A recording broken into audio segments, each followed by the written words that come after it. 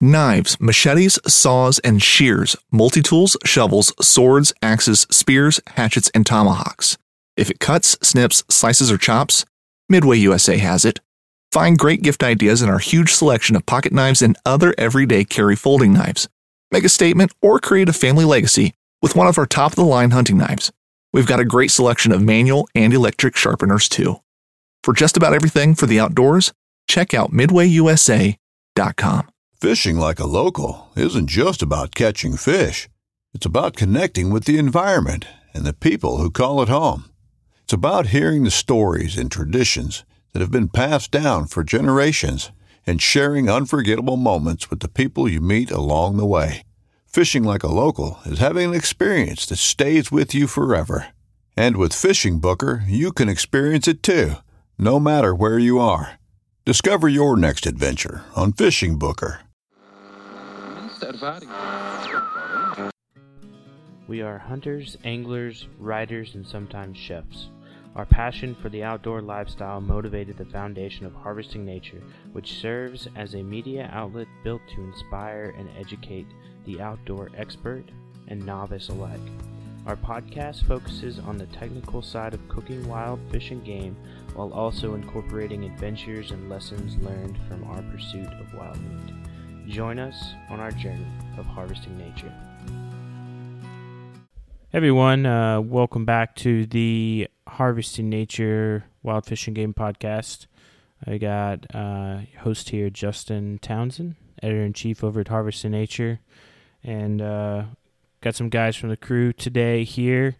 We're not doing a special guest this week. We are our own special guests, and we want to talk a little bit about some hunting in different areas, and kind of get into the how-tos of drawing season, drawing tags and applying for tags, and going into new hunting areas. And Corey's got a cool story for us that we're all itching to hear. And that's it. So with that, we'll go around, and you guys can introduce yourself. This is Corey, managing editor of Harvesting Nature. The new turkey slayer, new bestowed name. You're the only turkey slayer on the Harvesting Nature podcast team right now. I hope that changes. It's 6 weeks in a row now. Keep rubbing it in. So no, I think maybe in the spring. Well, Colin will go to an opportunity in the fall. Maybe I'll get something in the fall somewhere else, but not in Florida. Yeah, we'll see. Hey everybody, this is Colin, co-host now, and happy to be back on the show. Well, I guess let's start off with Corey's story. We'll just jump right into it. So I guess I'll start from the beginning, lay some groundwork, put you in my frame of mind. Get you all excited. Mind frame of a winner. Right. So with this whole COVID thing, it provided me a lot more opportunity to scout and prepare for turkey season, which obviously has never happened for me before. So I got the opportunity to work from home, and so that allowed me to be in the woods first thing in the morning and not have to worry about getting to work, and being at work right at, a certain set time. So the end of March and through April, I would wake up early while it was still dark outside, 4:30 in the morning, and make my way into the woods and try to listen for some turkeys that were still gobbling on the roost, and see if I could find different areas that were holding some turkeys. But the first few weeks I wasn't having very much success. There was a couple spots that I heard some turkeys gobble way off in the distance. That and some of the areas that I was scouting, like I would have permission on this one plot of land, but the bordering property would be posted, or I wouldn't have permission. So it kind of limited into where I'd roam. But I did go with a friend a couple times. We took the mountain bikes back in. Or what do you think the reasons are that you weren't seeing a lot of activity initially? Oh, I think it was just the spots I was going to, and maybe it was my timing or the calling that I was doing. I was just using an owl hoot to see if I get him the shock gobble. But I won't. So what was your strategy as you were moving around to these places? Were you setting up and trying to get them to shock gobble, or were you just kind of moving from spot to spot? Moving from spot to spot, going to like areas where like points, ridge lines or whatever, or specific spots on properties that. I have a lot of permissions to different properties, but the properties are like 100 acres or whatever. So, you go to one spot that you could kind of hear, if anything was on that property at all. And then we took the mountain bikes in and would ride and go down a forest road, a gated road or whatever, and listen and see if we could hear anything that way. And we'd go back in a couple miles, and I wasn't having a ton of success, and I don't know. There could be a variety of different reasons. Just the days I'd go out, maybe the weather wasn't perfect. There was times I'd go out and it was pouring down rain, and they're not going to be gobbling much when it does that, or my inexperience on knowing which areas to focus on or whatever, But the day before the season started, I checked this one property out, and I heard a gobble back in the back of the property, and I couldn't tell if it was on the property that I had permission on or if it was on the neighboring property which was posted. But I thought it was my best, my most promising spot so far. So I decided to go there on the opening morning, thinking maybe I can call them in, even though I don't think I'm much of a caller, but call them in and maybe have some kind of shot at it. But, opening morning comes around, and I get back in there super early, and, of course, as I'm walking back in, I see a four-wheeler riding up and down the one side of the field, and I think that kind of messed me up that morning. I did hear a couple distant gobbles, but I think they're on neighboring property, and I really couldn't go after them. And then, later in the morning, I checked out a different property, but never heard anything gobble. And I think I called it a day or later in the morning. And PA, the first 2 weeks of the season, you can only hunt till noon. So I think I was home by 10:30. But on Sunday, I decided to continue to scout. In Pennsylvania, you can't hunt on Sundays. So I decided to continue to scout, and I went back. Since I did hear some gobbles in that spot, I went back there, and in the morning, and I went way back in to where I was to listen. I didn't hear anything, but on the way out, I was a couple hundred yards from my truck, and I don't know what made them go, but I heard one gobbler go, then I heard another gobbler go, and then this third one didn't want to be left out, and there was 3 gobblers right down in this small patch of timber, and it wasn't too far from the truck, so that was very promising.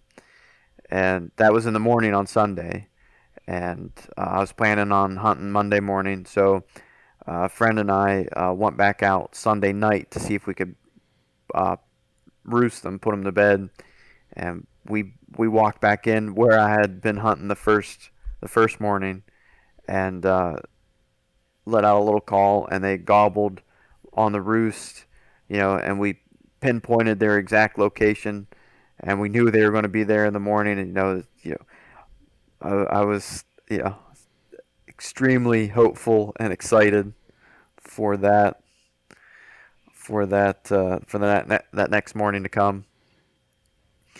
And so, we met at the house at 5 in the morning.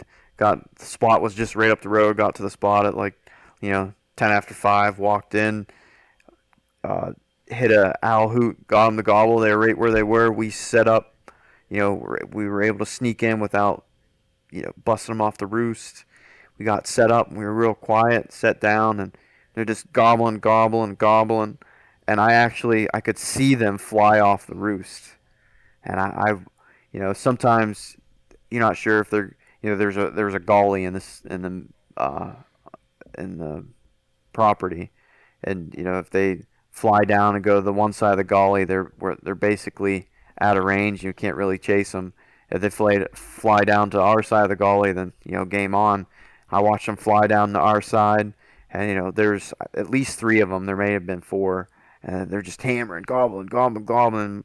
My friend's calling for me, and he just quietly does a couple clucks, a couple little yelps, and they're just hammering. I can hear them walking through the brush, and I all of a sudden they're right there, and I have my gun, and I'm ready, and my friend was trying to take a video, and his flash was on his phone, but he immediately put it in his lap, and so I don't think they really did see it, but I thought they did, and I thought they were looking ready to bolt. So I just shot, and I think in that excitement and in that rushing, I shot over top of it.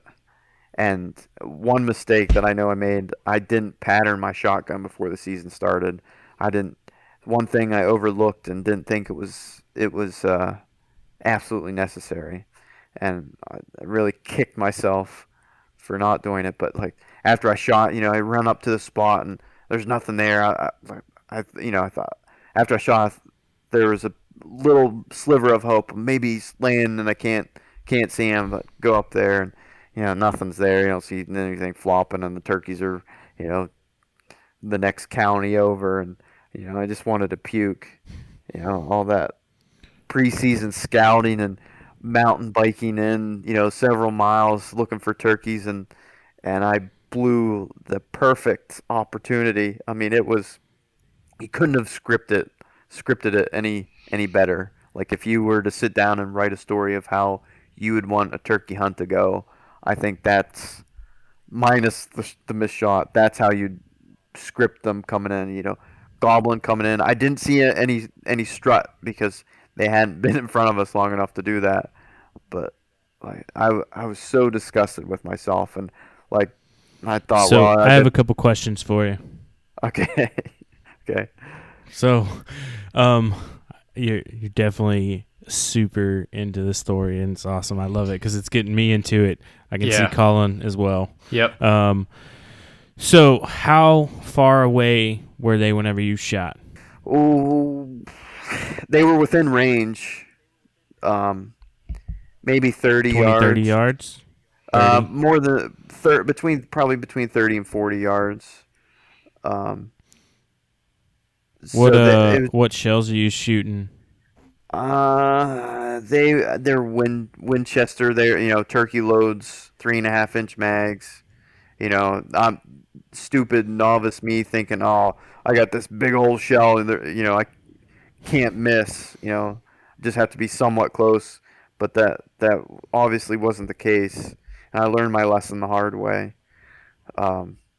So did you go pattern your shotgun after that? I did. It was either the next day or the following day.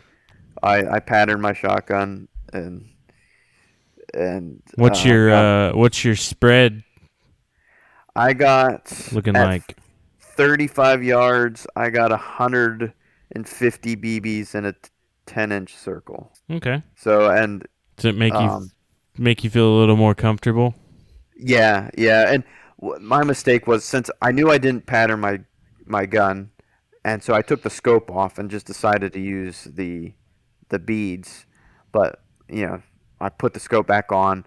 I shot it a few times, made some height, windage adjustments, and got it to where I had, because I think the rule of thumb is your range, your max range is when you have a minimum of 100 BBs in a 10-inch circle. So what I did was I took a 5-gallon bucket, did the outline of the 5-gallon bucket because that's close to 10 inches. You made a small dot in the center to aim at, and I went out to 35 yards, and I shot. I figured out where the center of my pattern was, made the adjustments on the scope, and shot again, and until I think the last shot I had 150 in that 10-inch circle. So shooting at 35 now, you're pretty comfortable. So now you're headed back out. Yeah. So I went out once or twice by myself after I missed that one. Without much luck, I went to another property where I have, permission on like the property and the property next to it, but then there's posted property, so I'm limited to how much I can move. And I got some to gobble, but I couldn't really chase after them the way I would have if I had free range. So I definitely, like, after I missed that one, I just wanted to quit. I was like, I'll just, I'm never going to get this opportunity again. I just want to, pack it up and wait till next year type of mentality. And, my friends are like, yeah, that, they've accomplished turkey hunters. Like, no, we've all missed them. You just got to keep after it. You got to keep going after it. And so I went back out myself, and then one of my friends filled his tag on the Friday, and so he said he was willing to take me out, help me on Saturday.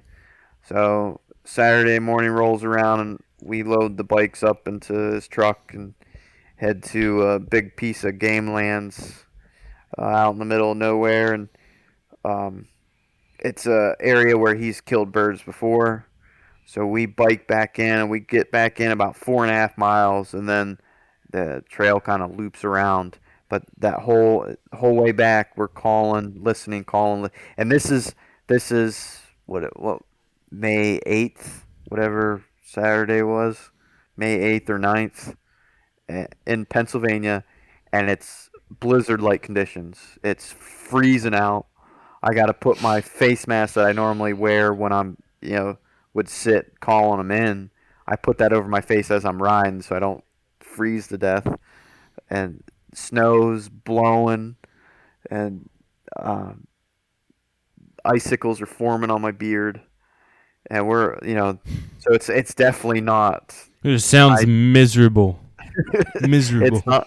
It would be the opposite of us hunting in South Florida. Kind of sounds like fun. I kind of miss that. It felt like deer season, rifle season in Pennsylvania, the way that the weather was. Like, so it's not something I wasn't used to. It's just not your ideal turkey hunting conditions. But not what you think of when you think of spring turkey. Right, nice, exactly. Beautiful days and the sun getting warm in the afternoon. Definitely was not that. But the whole 4.5 miles in, we're calling and don't hear anything. We loop back on another trail back out to the vehicle, and another 4.5 miles, and nothing. We get to the truck, and try to figure out what we want to do next, and we decide to go to the property or to the area that my friend killed one the day before. He said he knew there was more out there. He had other ones gobbling besides the one that he killed. So we get there, and it's a bunch of oil lease roads. So it's national forest land, but they have a bunch of access roads. But I mean, it's like a dirt path, really, that well tenders can get back in and check the pumps for the gas pumps. And we didn't take the bikes back this time because it's a lot more elevation change in this area.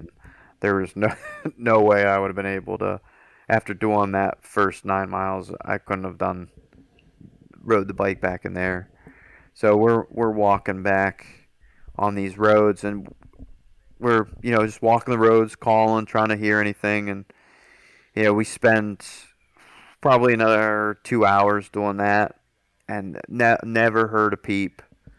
And then decide to call it a day. Snow's just it looks like a blizzard. It looks like January, and so we start heading back out to the truck, and we're talking. So I start showing them or letting them listen to how my call is, seeing if he can give me if he can give me any pointers on if my calling's any good. And so we're both calling back and forth, and making our way out, and we stop calling for a little bit and just kind of going along, getting headed back out of the property. Go around this bend that big hemlock is, you can't see around the bend, and we come around the bend, and 4 Jakes run across the oil lease road, and like holy crap, there's turkeys. They have beards. So I pull up the gun and shoot. I filled my turkey tag, but it's not the way I would prefer to do it. I'm not going to complain that I got a turkey, but it's not your typical sit down, call them in, listen to them gobble, watch them strut. It's, it was just dumb luck. And what's that saying? Luck is where hard work and opportunity meet.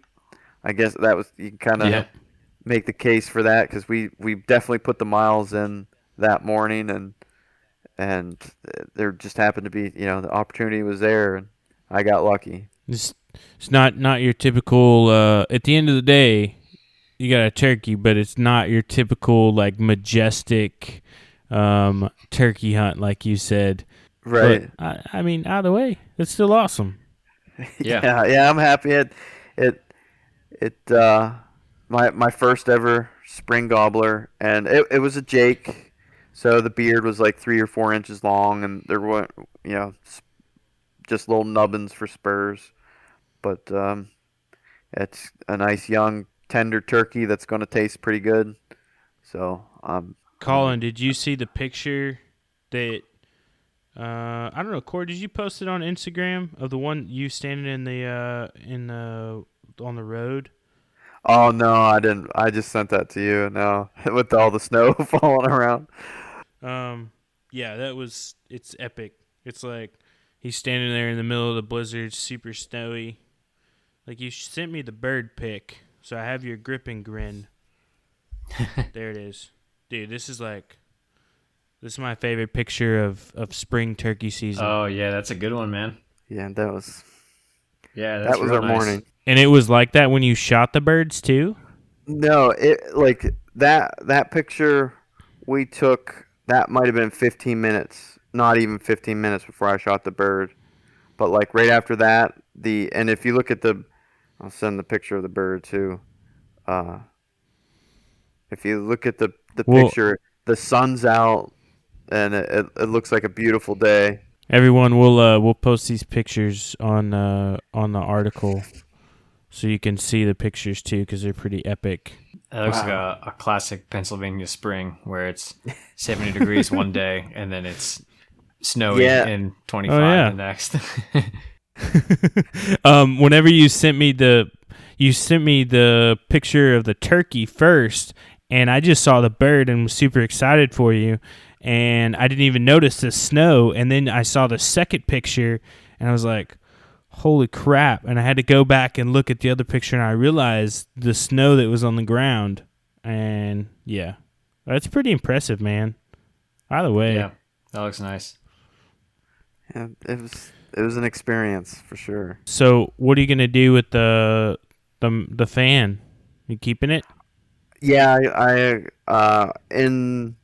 in the process of it flopping, it lost a couple feathers from the tail fan, but I did keep it, and I have it tacked up on a board in my shed right now with salt on the flesh to help, cure it.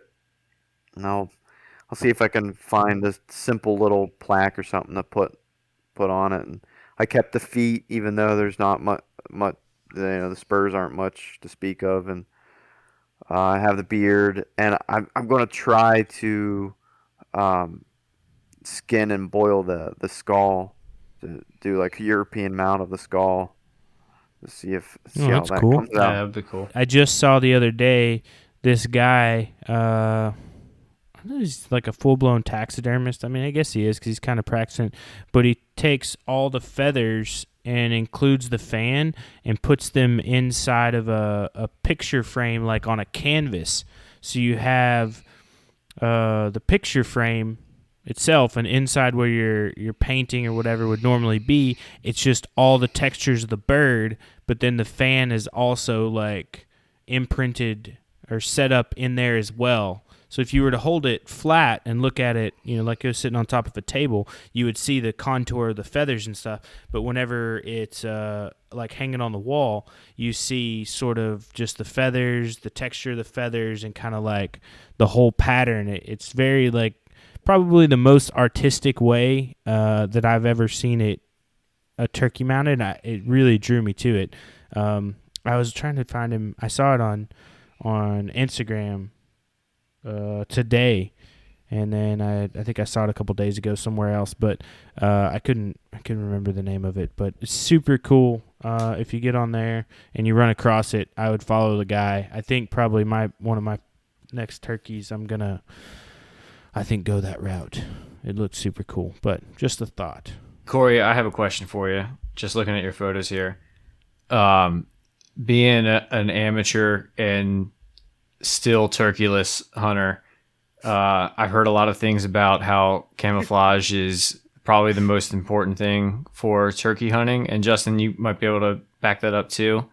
But and I heard even down to like the pattern on your shotgun can make or break your turkey hunt. But I noticed you have an all blacked out shotgun. What are your feelings on that? Do you think that it's like that extra step is important? Because I have an all blacked out shotgun too, but I was debating whether to go. More comes down to movement. Get it stamped. Okay. If you any slight movement, they're gonna pick out and take off. So you got to be super still. Cover your skin. So I had face mask and gloves, and everything. Okay. I'm not experienced enough to tell you whether the a camo shotgun versus a black shotgun is going to make a difference. And it's just one thing that I've heard from other podcasts, other articles, other just research that I've done is that everything needs to be camouflaged, and you can't leave anything that it's gonna make an outline or a straight line or anything that's not a natural line. So it gives me hope that you have an all blacked out shotgun and you still got one. Well, I wouldn't classify this as your traditional way of getting a turkey, so I would take it with a grain of salt. But my one friend had success the first day, and he has a light colored wood stock and a blued barrel on his gun for his gun. So take it for what it's worth. Right. I don't think I would. I don't know if they make stainless steel shotguns like they do rifles, but I definitely wouldn't have something that's shiny. You want matte black. Yeah. All right. Well, that's good to know. My shotgun was originally black, and I painted it. I actually have a really nice tutorial over on the Harvesting Nature website, but it's been many, many years ago that I did that. I don't know. I think it depends. There's definitely it's more common now versus like 10 years ago to see camo shotguns, to get hold of them, to even have them dip. Everybody does the hydro dip these days. Yeah. I know you can First Light, you can send your gun off for like $200 and they'll dip it in the Fusion. there's lots of opportunities.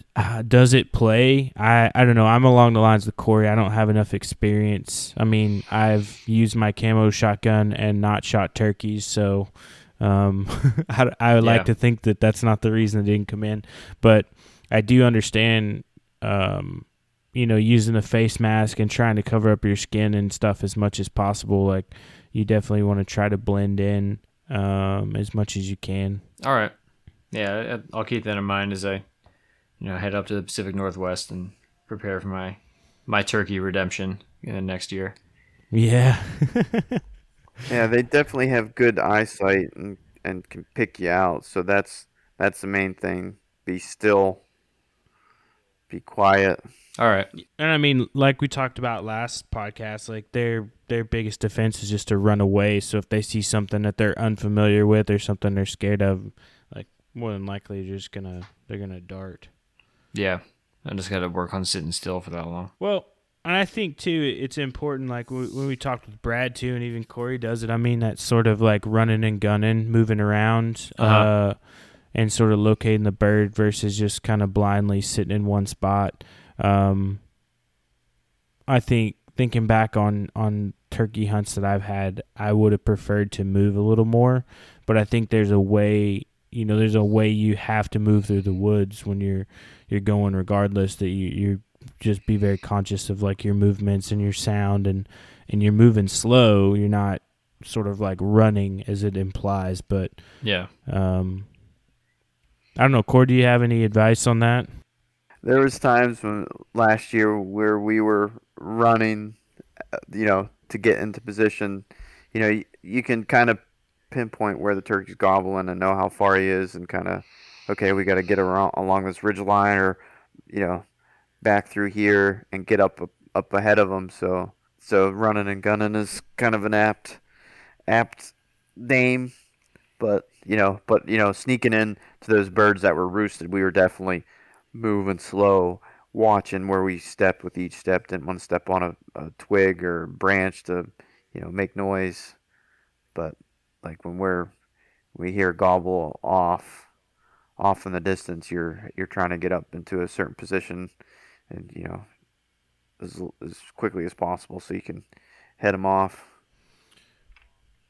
All right, Yeah. so I found the video or the profile that I was talking about with the turkey fan mount. Go look at was it Champions Choice Calls on Instagram. You'll see it. I'll show you. I'll pull up the picture real quick so you can see it. There's a good still of it. Oh yeah, it's pretty nice. Yeah, that's probably like the most artistic and like interesting way I've ever seen the turkey fan mounted. I mean, it's got kind of like the whole back of the bird there with the fan, and then using, I'm guessing, like the front feathers and stuff all around the fan and to fill in the square so that you're kind of got a whole texture. Yeah, it looks pretty neat. Yeah, I'm skinning it, ripping out feathers. Like, I kept the wings just because. You gotta make some arrows with the wings. Yeah, but I felt bad throwing some of those, getting rid of some of those feathers, because like I like to honor what I get. I keep even if I get a small buck, I keep the antlers. I kept a few feathers of the duck that we got this fall. I keep the squirrel tails, just reminders of the hunt. You got that turkey now. What are you doing with it as far as recipes? The Meat Eater just posted that recipe about the copycat Chick-fil-A nuggets, and that intrigued me. So we used the breasts to do that. We chunked it up. One thing you got to make sure you do so you don't have chewy nuggets is that it has like the breast has like I don't know if you want to call it a silver skin on it, but it has some top layer that makes it chewy if you don't get rid of it. So you just take that top layer off, and you have nice, tender, juicy nuggets. And the pickle juice in that recipe is the key. I think pickle juice and the marinade, and then the sugar and the breading, I think is what makes that recipe so good. and then obviously the sauce. The sauce is amazing. But and then I braised the thighs, wings, and legs, um, and made turkey taquitos. Um, I used Hank Shaw's recipe as a guide, but I add a little bit more filling. I sautéed some onions, garlic, um, peppers, and then I put some cilantro in there. And so I did like a scoop of meat and a scoop of that vegetable mixture and rolled it up and fried it. Those are good, and those are good even warmed up. Warmed them up in the oven today for leftovers, and they were still just as good. Oh man, it sounds good. I love those little things. And my only question is, well, I have two questions. I didn't see the recipe, or I didn't see the recipe for me to go out. I saw it, but I didn't click on the details. Which sauce did they go through? The Chick-fil-A has their like signature sauce, but it's I mean super easy to make. You know, like four ingredients that most people would have in their kids, like mayonnaise, mustard, honey, and barbecue sauce, and mix that together, and Oh, it's good. And the breading is what is it? It's breadcrumbs, powdered sugar, paprika, and there's something else. I can't remember it off the top of my head. And then you marinate the breast in pickle juice, and then you add the pickle juice. Once it's marinated, you add the pickle juice to like a milk and egg wash. So you do the egg wash with the milk and the pickle juice, and then dredge it in the breadcrumbs. It turned out really good. Kids ate them it all sounds up. good. Did you eat it on Sunday? It's like a special treat when Chick-fil-A is closed. we must have, yeah. Nice. Here at Harvesting Nature, we are known to cook a variety of wild fish and game in a variety of ways. Probably one of my favorite methods is to cook in a smoker. Traeger Grills has some of the best products out there. Their pellet grills aren't just grills, they're smokers and ovens too. Anything you can do in the oven in your house, you can do on the Traeger. You can make desserts, you can grill steaks, you can use cast iron pans and braise tough cuts. You can allow roasts and briskets to smoke all day until they're tender and delicious. You can even use it to make jerky. Their variety of pellets are also very impressive. The different flavors of wood allow you to pair with your meat or fish or vegetables and give it the most flavor that you can create. They even have varieties created specifically for your next wild fish or game meal. Let's switch gears here a little bit. I'm going to use that as my segue into talking about hunting via bicycle, or even scouting via bicycle. I know, and I'm not as much leaning towards sort of the e-bikes, the electronic bikes, because I know there's a lot of conversation, and it seems like there's a lot of controversy brewing about that. I'm focused more on like bicycling, manually controlling the bicycle, powering it with your feet, I guess. I've done a lot of research here, and Colin and I, we sort of had a strategy towards it for our turkey plans, and I think I'll probably use it throughout my plans this year into my Florida hunting. So we'll probably do that. But I know, Corey, what sort of motivated you to go towards that, to use it as a method to start with? We'll start there, the why. To get away from other hunters, to get back into the birds that no one's getting back into. Like a lot of the game lands in the national forest access points in this area, there's gated roads, so that foresters or well tenders or whoever can get back into the spot, but they're gated and they're locked, so you can't take your own vehicle back. But they're relatively easy roads to go on with a bike. So and they a lot of them go for a long ways. So you can get back in pretty far in a short amount of time on a bike, get away from the other hunters. And I think I don't know where I read it. I don't know if it was like part of a Penn State study, but they show that the turkeys definitely respond to pressure and they move further back into the woods when they feel that pressure. So all those guys out there the first week going a couple hundred yards in from the road, they're pushing those turkeys further back into the property. So with the bikes, we can get back in a long way, be relatively quiet getting back in, and get back in pretty quickly. And my friend that I was with this year when I got my turkey, he's gotten a turkey that way the last few years, taking his bike way back in and getting to where other guys aren't willing to go or can't get to quick enough.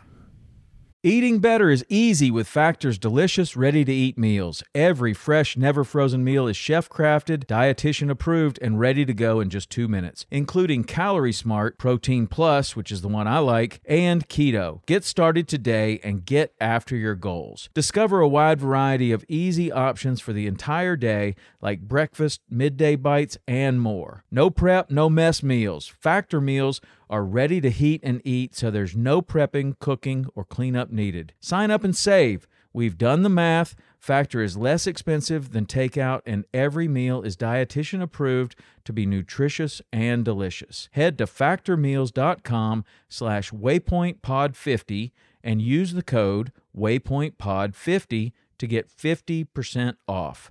That's waypointpod50 at factormeals.com/waypointpod50 to get 50% off. Now, what kind of bicycle are you guys using? Are you guys using high dollar mountain bikes? What's your ride of choice? Mine definitely is not a high dollar mountain bike. I just have like a $200 bike from Target that I bought when I was in college. But I think that's why I struggle to keep up with my friend. He has a nice, I don't know what brand his is, but he has the fat tires and the disc brakes and can get back, minimum effort, maximum output type of thing. And it's hard for me to keep up. It's embarrassing when he's literally riding circles around me as I'm huffing and puffing going up a hill. But yeah, so I guess hey man, you don't need as my grandfather used to say. Well, as my grandfather used to say, third class riding beats first class walking. So, right. But you don't need. Yeah, you don't need. I'm sure he spent over $1,000 on his bike, but like I was able to keep up with him. I complained a lot, but I was able to keep up with him. But on my $200 bike, so you don't need to dump a ton of cash in to do it. Just the bike that you have in your garage or your shed or whatever is probably sufficient. You just might have to work a little bit harder. So what are you using for your gear and stuff? So I'm asking all these questions to preface it, to kind of talk about. I've got a plan for a little project bike that I'm getting my hands on. But two questions I have. The first one being, do you have any kind of like saddlebags or anything on it? Or are you just carrying your backpack? How are you carrying your gear? I have an Allen Company Shocker Series. What's it called? It's a run and gun, or I forget the name of it, but it's just a little like over the shoulder sling pack, and I attach a butt pad to that. And then I have an Allen sling for my gun, and I put that crossbody, so it's on my back, and I just do it that way. Travel light. I thought having that big, because that my turkey shotgun is one of the bigger guns that I have as far as length and weight. I thought I was going to have a hard time managing it, but I put that crossbody across my chest, the sling across my chest, and kind of cinched it up tighter than what I would normally do if I was just carrying it on my shoulder, and it didn't move, and I was able to bike without much problem, and that sling pack was easy. It just swung it around and rested it on like my side, and it didn't get it in the way, and it made it pretty easy going in. And with turkey hunting, Did you worry about your scope getting rattled at all while it was slung across your back? No, I didn't. Not really. I mean, it's I had it tightened down pretty good, and I wasn't bouncing off anything. I felt it was pretty secure on my back, and it wasn't bumping against anything, so I didn't worry about it too much. I'm looking at the setup. So I got a buddy. So I've been looking, and I went into the bike shops, and I talked to them about the fat tire bikes, and kind of what they told me is they're like, you're a big guy. So automatically, if you're going to be in like sand or mud or anything, the fat tire bike's going to be more advantageous for you. He said riding it around, if you're like training or doing anything else, like riding on concrete or normal stuff, it's going to be really terrible. But once you get it on trails, it'll be better. So I was like, well, all right. So I started doing pricing on all that, and I'd still like, I'm one of those guys, like I'll go to Craigslist, I'll go to Facebook Marketplace, I'll try to hit all the spots to get a good deal on something used or secondhand, or even something that needs a little bit of work and put into it before I go out and buy something completely brand new. It's odd how it works, like boats, cars, bikes, I guess maybe things with engines and or wheels. It works that way. Some things I prefer to buy outright. But the bicycle, anyway, to make a long story short, search, haven't really found anything, and just kind of like, all right, if something comes along, it comes along. One of my neighbors put out a bike he was going to toss, and it was a nice mountain bike, but the shocks and stuff were rusted up on it. So I was like, well, worst case scenario, like I'm not going to be going crazy with this, so I'll keep it and just kind of sit on it. And if I don't find anything better by the time I'm going turkey hunting, this was back in January, February that I'm making these plans sort of for Colin, March, first week of April, right? First weekend in April, yeah. First weekend of April was when our turkey plans were. And we sort of had the same motivation you did, to go. I've talked about it a little bit before on previous episodes, but where we hunted at, it's like wildlife management land, and they have these sort of access roads because they run cattle on there. And we did some looking on Onyx and found out, like, man, these roads go back in there, but nobody's going in through these gates except for the property or the leasees who are running cattle. Yeah. So really no hunters are probably getting back there, like you said, like a mile and a half maybe, because you're going to have to pack in and pack out whatever you need. So we were thinking, well, why not just bicycle in, and we can bicycle out at the end of the day and head back to camp, and just have more mobility and be on foot than being on foot. So that was sort of our strategy. I don't know, Colin, if you had a different appeal or different idea, or if I kind of pegged it. No, I'm pulling up our Onyx track for when we did that, and we went a little under 6 miles in about 3 hours, and that was 3 miles there and 3 miles back, and there were still, I mean, that wasn't even close to 1/10 of the distance of all the trails that like branch off after that. And that's just along the main road too. You guys were walking?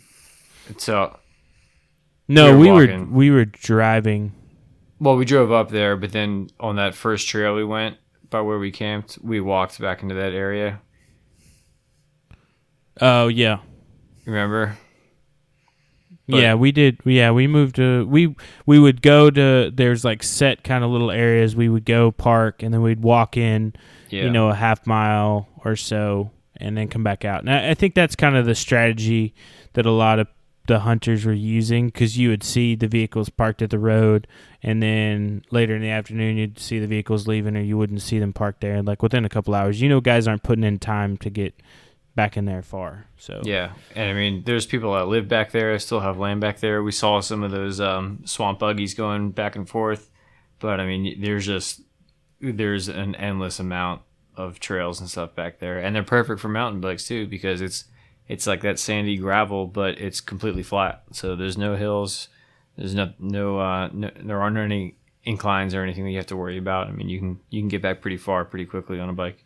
What was it? We saw wild pig on one side of the adjacent property that you wouldn't have seen if you were just on the road.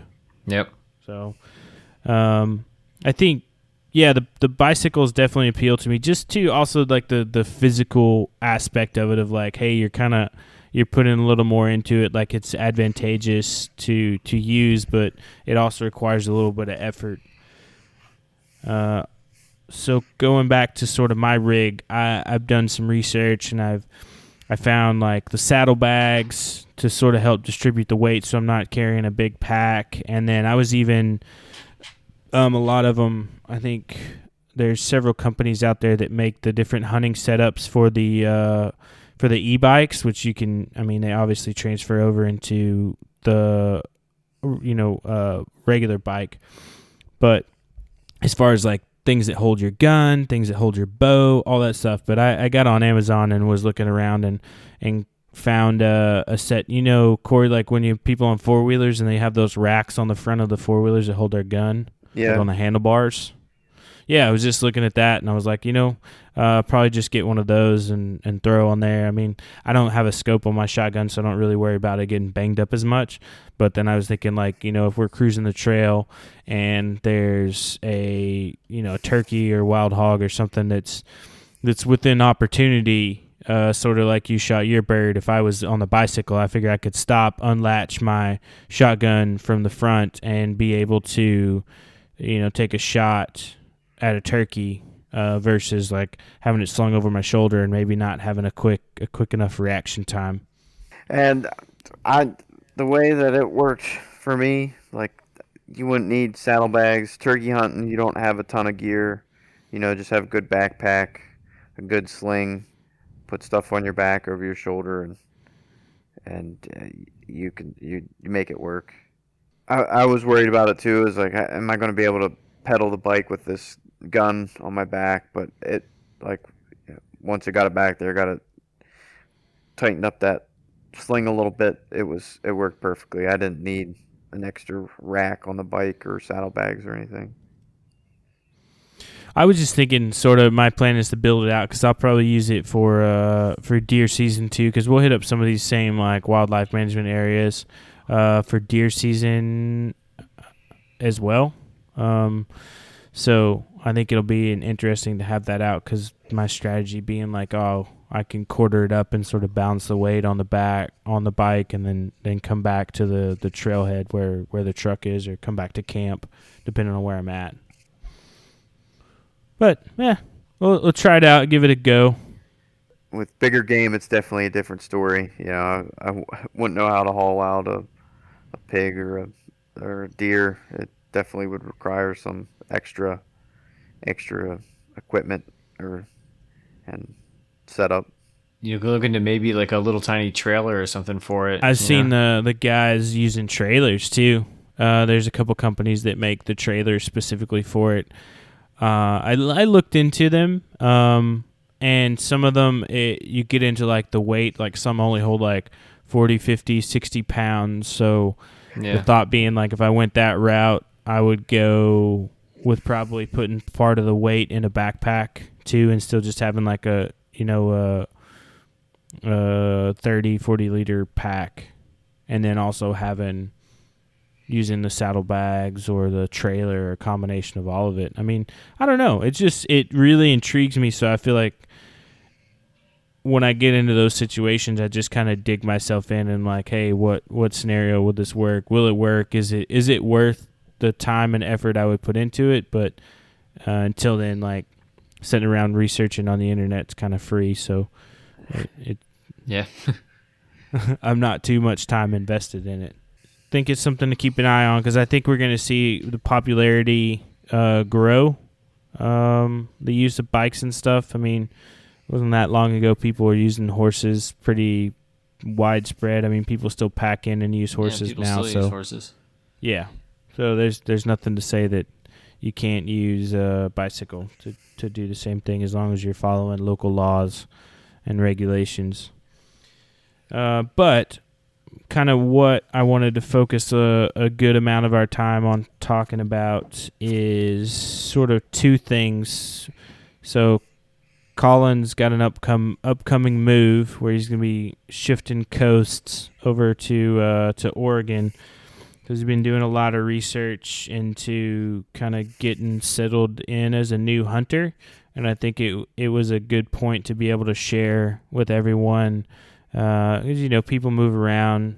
We're in the military, so we move around more frequently than a lot of people. And then after that, I want to touch a little bit on applying for tags in different states and sort of a good process that I've used in the past and that I continue to use to sort of decide what I'm going to hunt, where I'm going to hunt, like where my money's going to go, where my time's going to be invested, and like sort of how I make the decision on zones and everything like that. So let's start off by touching base a little bit about moving into a new area and hunting. Yeah. So as Justin mentioned, I'll be moving from Florida to Oregon. But I kind of use the same process for deciding. I already put in my picks for different hunts in Oregon. I'll touch on them in a little bit, but I kind of use the same process as I did for figuring out where we should go in South Florida, mostly because we're at the bottom of the Keys.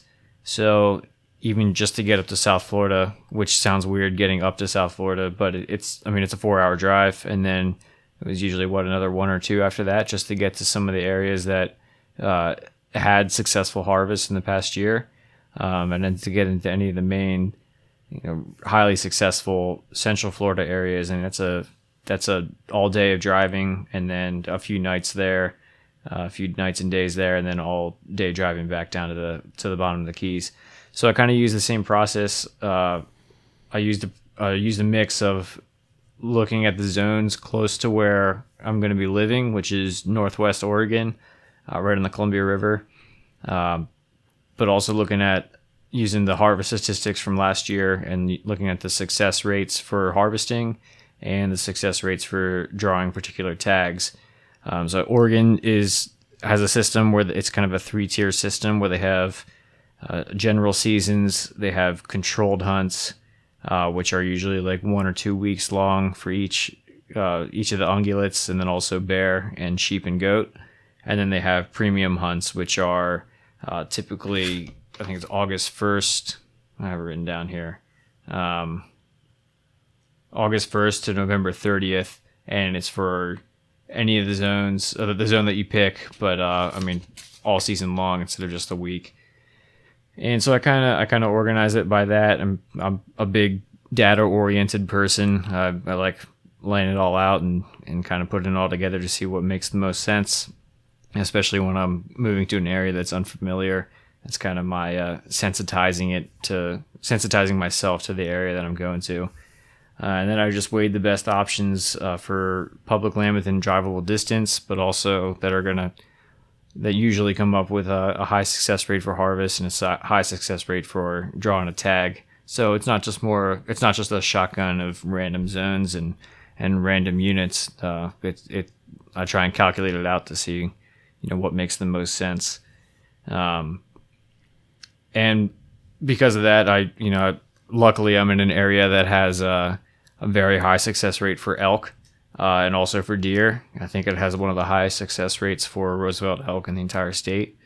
But for animals like antelope, I got to drive probably 8 hours just to get into antelope range, and then to get into an area where that makes sense and it's not in the middle of nowhere for me, that'd be another 4 hours maybe. So I kind of chose my areas like that. So how did you find navigating just to acquire the information? Like where are you going? What are you looking at?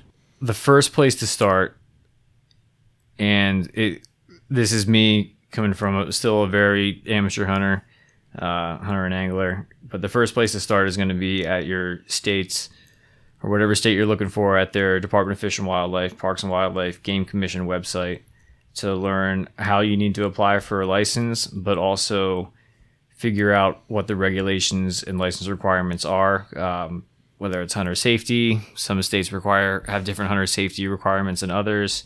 Some require you to get a small game license. I think most states do that, like a small game license or a precursor license before you can get a big game license. So you need to figure out what you need to get in order to get a license for your target animal or animals. A lot of states have apps, which are pretty helpful. We were talking about that earlier before we started recording. Florida has a great app. I can get all the wildlife management area brochures through the app. I can see exactly what regulations. If we can be in a wildlife management area, looking at a particular animal, open up the app and see if it's in season. If we're not unsure, it's very easy to use, and I can also keep my electronic licenses and tags on the app instead of carrying around paper tags. Oregon's app is great for keeping track of your licenses. Not to knock on Oregon, but they don't have a great access to what their regulations are. But luckily their website is excellent. There are links all over the place for accessing the regulations, big 50, 60 page PDF brochures, and that outlines everything you need to know for preparing for a hunt and getting your license out there. I tried to stay away from forums a lot, and I looked up a little bit just to kind of see, like, Saddle Mountain, Unit 10. What are people saying about that? Man, I mentioned What's I mentioned it last episode. I just like forums. It's just such a slippery slope. You get, and I think Brad probably hit it best. You don't know people's experience levels. You don't know exactly. You got one guy on there that throws a sentence up there. It's like Saddleback Region 10 is the most terrible region ever, and it's like, well, that guy may like went out and slid down a mountain and right. didn't see anything because he had to get medevaced out or something. Who knows? Right, and that's exactly what happened. Within about 10 minutes, I realized that one dude said that this region was the greatest. He harvests every year there, and then another dude was like, I'm just upset because I was here early in the morning and some dudes blew past me on dirt bikes. And it's like, well, you're on public land. What can you expect? But maybe you were in their spot originally, and you don't know who. You got to look at it from somebody else's perspective as well. And I would say that the only way to know for sure is about an area is looking at the data. If you are far away, far removed from it, doing some e-scouting. After I figured out which zones I wanted to hunt, I went on X and looked at some areas that would be ripe for the picking for certain animals, looking for the saddles, looking for the bulls, looking for the riparian areas. And then I think I have maybe 30 waypoints in my Onyx right now for the different public land areas around the unit that I picked. Just areas to scout for when I get out there, just to look at. And then once you get there is scouting and see what you can find. Luckily, the towns around where I live have a few pretty healthy elk herds that run through the towns, like block traffic, run through the towns, and then they'll go back out into the mountains and everything. So I'm not worried about the elk out there. I just got to wait and see June 20th to see what tags I've drawn, whether it's controlled hunt or a premium hunt. And if I don't get either of those, then I go back to the general season, which is just as good. Nice. And build some points in the meantime. I think one good resource that I would recommend for a new hunter, especially if you're interested a lot in hunting public lands, is becoming a member of the Backcountry Hunter and Anglers. Yep. And they have a lot of resources. I know this month they've been pushing out, the local chapters have been pushing out a lot of like 101, like here's the guide to hunting this state, or here's the guide to hunting this. I don't know if you guys have seen those. Florida just did a Facebook live event and did a little one-on-one to show sort of how to navigate the regulations and the drawings, and because here we have like a quota management system and they have redrawings, and it's a different system than a lot of other states. It's similar, but it's different. So for someone coming in, it would be a good starting point. So I would encourage people to do that, and even like finding the chapters and reaching out to them and being like, hey, I'm a local guy, or I'm going to be a local guy, and I just, I've hunted here, done this, and kind of tell them your experience, but sort of try to relate and get involved there to create those opportunities. Yeah. And that was actually one of the first things I did, was looked up the BHA website, looked up the Oregon chapter, started following them on social media. I gotta go look and see what I can find about their hunting guides out there. But yeah, you're exactly right. Just navigating the license and tag system for a particular state, especially when it's unfamiliar and it's new, is the most overwhelming and most difficult part to get through when you're trying to, because packing out and getting your gear together, it's more or less the same for most places. I don't really have much difference between when I hunted in Colorado between when I hunted in Florida, except for number of layers and the amount of water or whatever I brought with me, but making sure that you're following the rules the right way and getting the right tags, I think, is going to be the biggest challenge to overcome when you're moving to a new spot. Yeah, I agree. And just becoming familiar, if you're moving to different game species, sort of habits and just the natural world that's going to occur there. Yeah. In comparison, I mean, you're making a huge change going from Florida to Oregon. Just from Not species just to the the flora and the fauna. Yep. And I did see that BHA has kind of like a mailing list, but a tool to reach out to other BHA members in the area, specifically for people who are either trying to get into hunting or are moving to new areas and want to know more about it. And it's kind of like a social group where, I want to go elk hunting in this area. Can I go with anybody?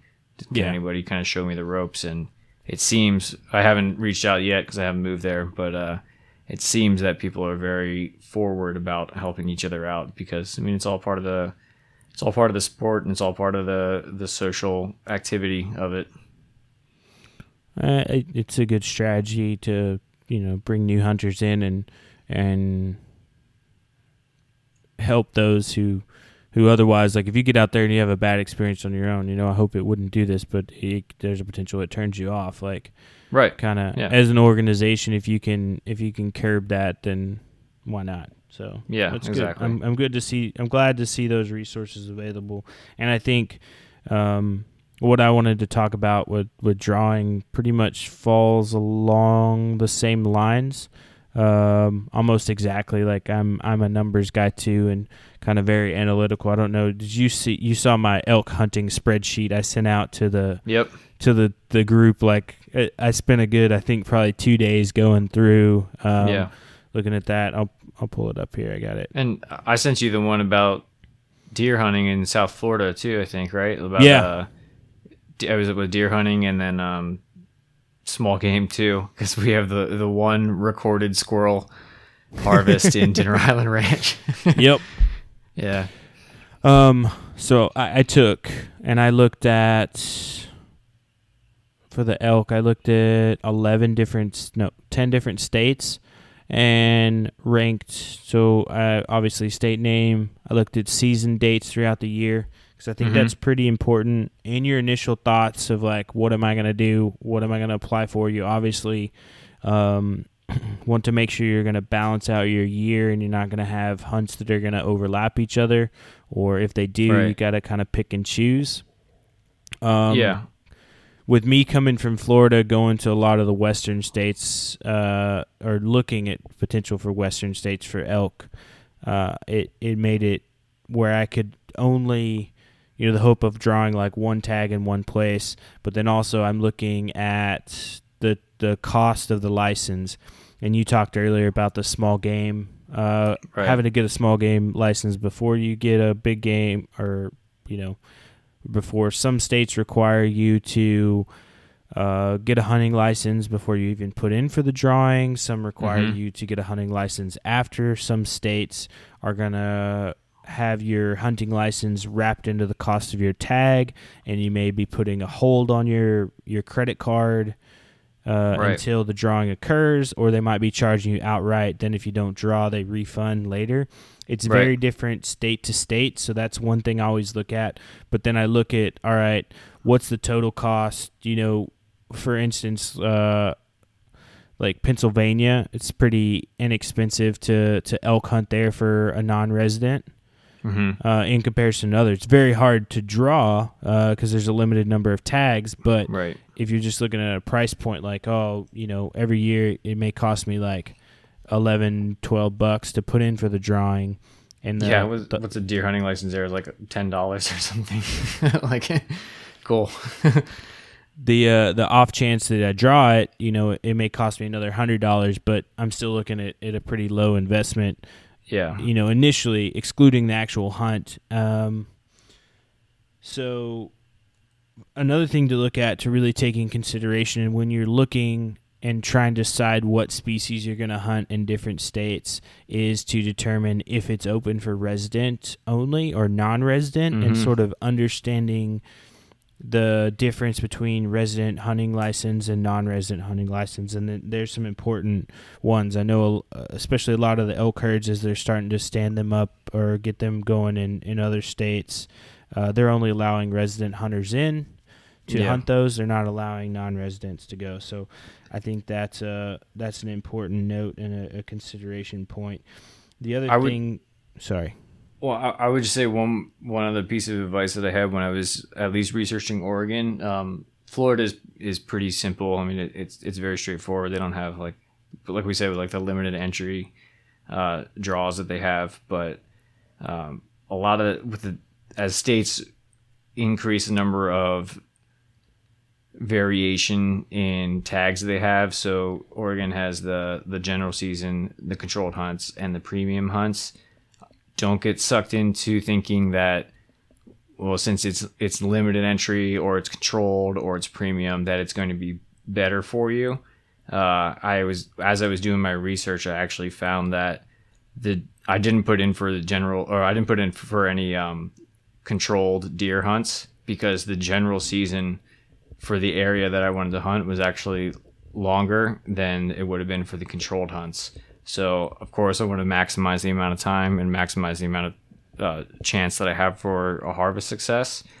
So I'm sticking with the general season for deer in my zone that I live in, rather than going for the controlled hunt, because it's going to give me more of an opportunity to get out there and increase my chance of success. So don't get sucked into the limited means better if you can get it.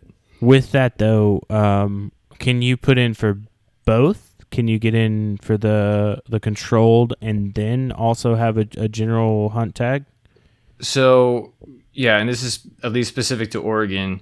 If, let's say for elk, I don't draw a controlled hunt tag or a premium tag, I can still apply for a general season. It's not like, I lost my chance.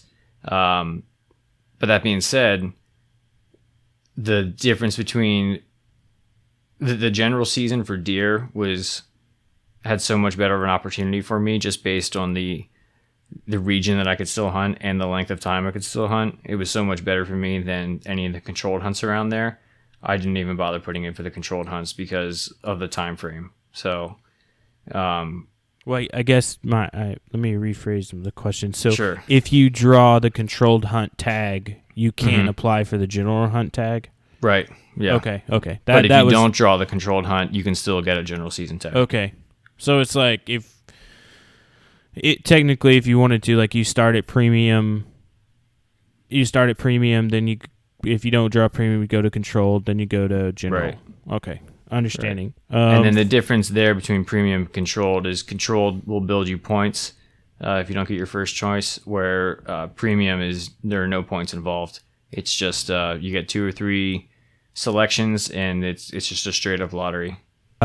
So application open and closing periods, I think it's very important, and that's one thing I included on the spreadsheet I created. That way you're tracking, all right, these are when the application periods are open, and these are when I need to make my decision by for that area, and that sort of gives you a timeline to say, hey, this is what, I need to figure out what zones I'm going to go hunt, if I'm going to hunt this area, do that. And I actually found there's a really cool Instagram handle. It's called Hunt Reminder. I think I tagged you in one, Colin, for the Oregon one, but they'll send you, or they post when they have the states open, and then right when the states are about to close. And I think you can go on their website, and there's like a premium feature where they'll send you reminders, but I just check it like once a week and take a look and see what they've posted for different states, and kind of use that as a guideline too. But most states on their website are going to have the application periods posted in some sort of report or PDF or anything like that you can go take a look at. And that's an important resource because like early on, you may only have a week to put in for tags in some states, and before you know it, the opportunity to apply is gone. Yeah. If you're not tracking early. And I think basically like starting first of the year, going into February and March, I think a lot of state wildlife agencies are approving their hunting season dates and their plans for the next year in February and March timeframe. So if you kind of have it in your mind to start keeping an eye and following and thinking about your plans for the next year at that point, that'll help you. Yeah, definitely. Another important thing I look up, but this is sort of before I even get into the numbers of the zones, I think about, am I going to camp? Am I going to, stay at a hotel, hunt public land during the day, and always kind of have a place to come back to at night that's got, warm water and food? It just sort of depends on how you want to do it, but it's something I guess you want to play in, like how remote is the area that I'm going to hunt. And I think Colin mentioned it, using OnX and all those other apps. Some states have public land maps corresponding with like the different zones and areas for their species that you may be hunting. They have the public lands listed like in a GIS map where you can go in and you can look at it and determine like, all right, this zone encompasses or has these 2 towns located within it, so I know like here's a resource point and blah blah blah. So I think especially when you're doing kind of what we call like e-scouting, that's a good way to think about it and think outside the box, just beyond the hunt and like what species am I going to go for. You need to sort of look at your logistical points too, like traveling there, getting in, getting out, supplies, emergencies, like all those things. Can you drive all the way in, or do you have to park at a gate and hoof the rest, Exactly. And, a lot of people, too, that you draw a tag and they may go with a guide because local knowledge doesn't, it's hard to beat local knowledge. You go in. Yep. It really depends on what kind of hunt you want. And I think we talked a little bit about backcountry hunter anglers and the forums and all that, but social media is a great tool as well. Yep. Most of those groups have their own pages.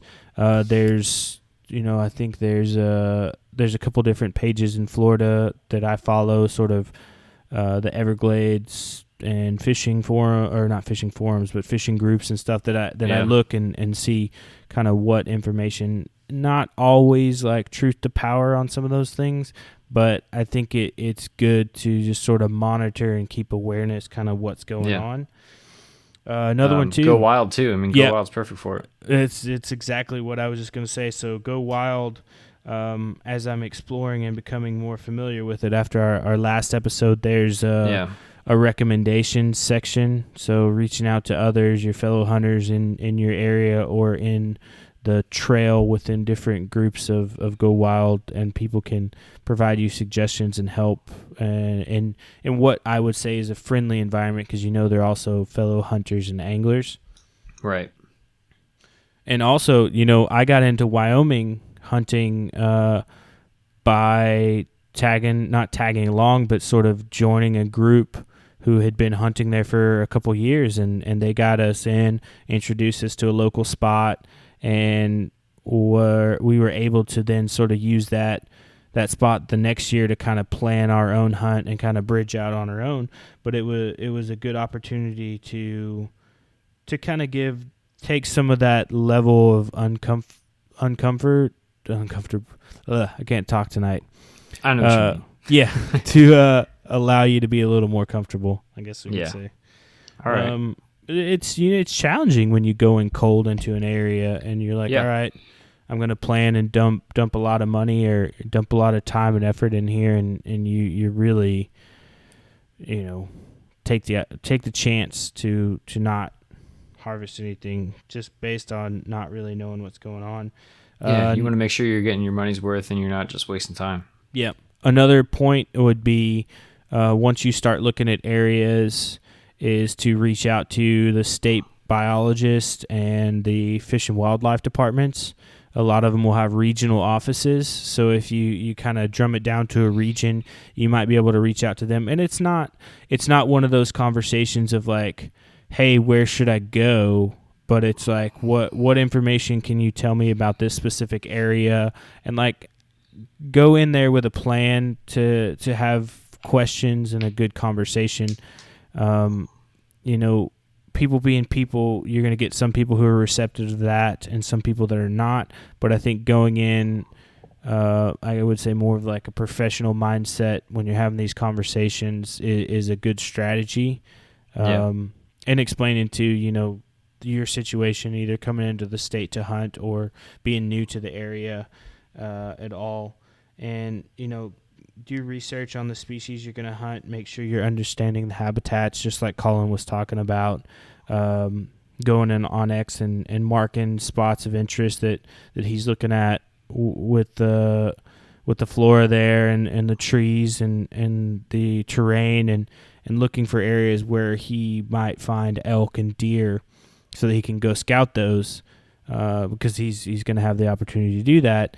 Whereas, me going to Wyoming, I'm not always going to have the opportunity to scout those spots, but I know if I'm kind of looking for certain trends, certain slope, was there a fire in this area on this certain year? Like, those things like that, the environmental aspects that you kind of have to pay attention to in order to understand the species you're going to hunt. Yep. And sort of getting into the numbers, I... spot on with what Colin said. A lot of the wildlife agencies, not always at the level of the Fish and Game, sort of the regulation side of it, but digging into the biologist and the research side of it, you may have to make some additional emails or phone calls or something, but getting a hold of reports of harvest numbers for certain areas. Yeah. I think Wyoming has a really good report that you can run for the previous year and previous couple years that gives you harvest numbers for an area, for a zone, the hunter days. So you're looking at the number of hunters that are have tags in that zone, and then you're looking at the numbers of days they're spending afield before they're harvesting something. Yeah, and not only that, just how many hunters, like, if you have 30 hunters that each spent 3 days out there, that'd be 90 hunter days. Like you're trying to figure out the density and how crowded and how much pressure there is in an area. So that's one of the things that we looked for, and one of the reasons we chose Dinner Island Ranch was because it had a relatively low number of hunter days while still having high success rates. And it happened to be within driving distance. It wasn't, we weren't spending a whole weekend just to get there for a few hours. And another one too is the availability of tags. So before the drawings will be conducted, most state agencies will put out like, all right, here are our quota numbers for the year of what we're going to give to specific zones. And if you don't have that information available, you can look at the previous years to see how many tags were issued, and that gives you kind of a good. So if you take those 2 points or those 3 points and kind of combine them together, and then the other thing I would look at too is your success rates and your drawing odds. So some states will post it publicly and some states won't on your odds of drawing that particular tag. So it really just kind of depends on the state by state. But definitely all these things are worthy to look into, and I think it gives a good baseline for sort of figuring it out, where to go. And then, of course, you got to look at the preference point system. Some states have them, some states don't. Some states are just outright draw. Like we talked about, Kentucky elk is outright draw. Pennsylvania, Corey, is Pennsylvania preference points for elk, or are they just outright draw? Yeah, there's points. There's a point system. Okay. So how many points do you have? I have like 4 or 5. Nice. Does Pennsylvania publish about the average number of points needed for tags? If they do, I don't know about it. They might, but I'm not sure.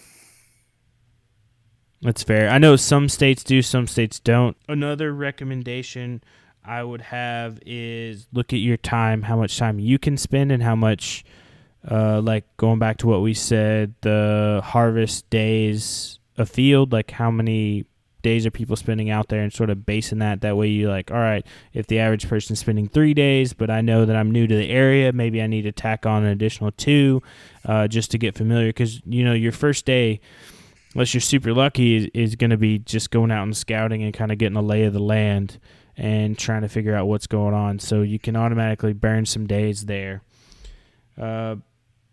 Another suggestion I have too is if you're interested in hunting in an area and a species, is oftentimes your doe or cow tags are going to be much less expensive.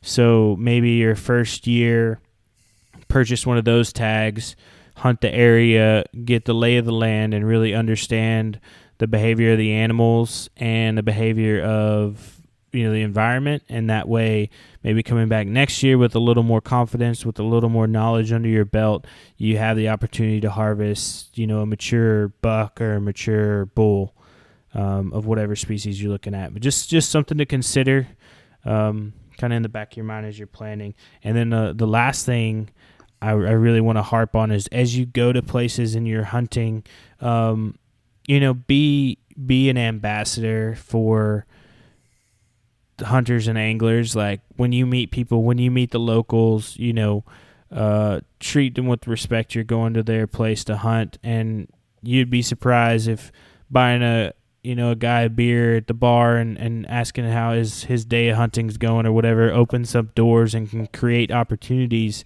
maybe for you next year, whereas you may not have those. So kind of try to spend some time understanding the locals and hanging out and getting to know them as well, and seeing what you may stumble into for your following seasons. So I think, Colin, do you have any questions on any of that? It's kind of a comprehensive rundown in my jumbled brain. No, I don't really have any questions about it. It's forgive me for just talking mostly about Oregon. It's just the most recent experience that I've had. But I'd say just take that measured and calculated and analytical approach to any state that you're looking for. But no, I don't have any questions of mine. I hope someday you guys can come out to Oregon and we can hunt together once I figure it out a little bit more. Yeah, you got it, man. First year's on you. Second year, I'll be out there. Yeah, sounds good. Sounds like a deal. I would say, like, too, for people, don't be in the lower 48, excluding some states, like you can probably go to different states and hunt public land with a good amount of safety. Like you start getting into Alaska, you get into Canada, and a lot of the larger game, like your logistical picture is going to change, and it's going to require some more forethought and planning. And you may start planning a year out for a trip, but within the lower 48, like don't let the fact that you're going to a new place to hunt be an intimidating factor and keep you from going hunting. Like, get out there and try things. Like, go with a group of guys. You're going to create bonds and memories and everything, whether it's good, it's bad. If you all tag out or nobody tags out, like, you're gonna spend time in the field, and a day out hunting is better than a day in the office. And if you're with your friends and you're learning something new and chasing, new species and new places, it's a cool adventure. So I just encourage everybody to do that. Yeah, definitely.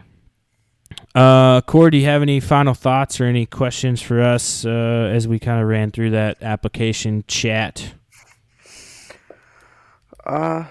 No, I know the PA application and timing and can get confusing, and we could probably make that its own episode, but it's like Colin said, and a lot of times it's something that you need to navigate first, and a lot of times it's the most difficult part, most daunting part.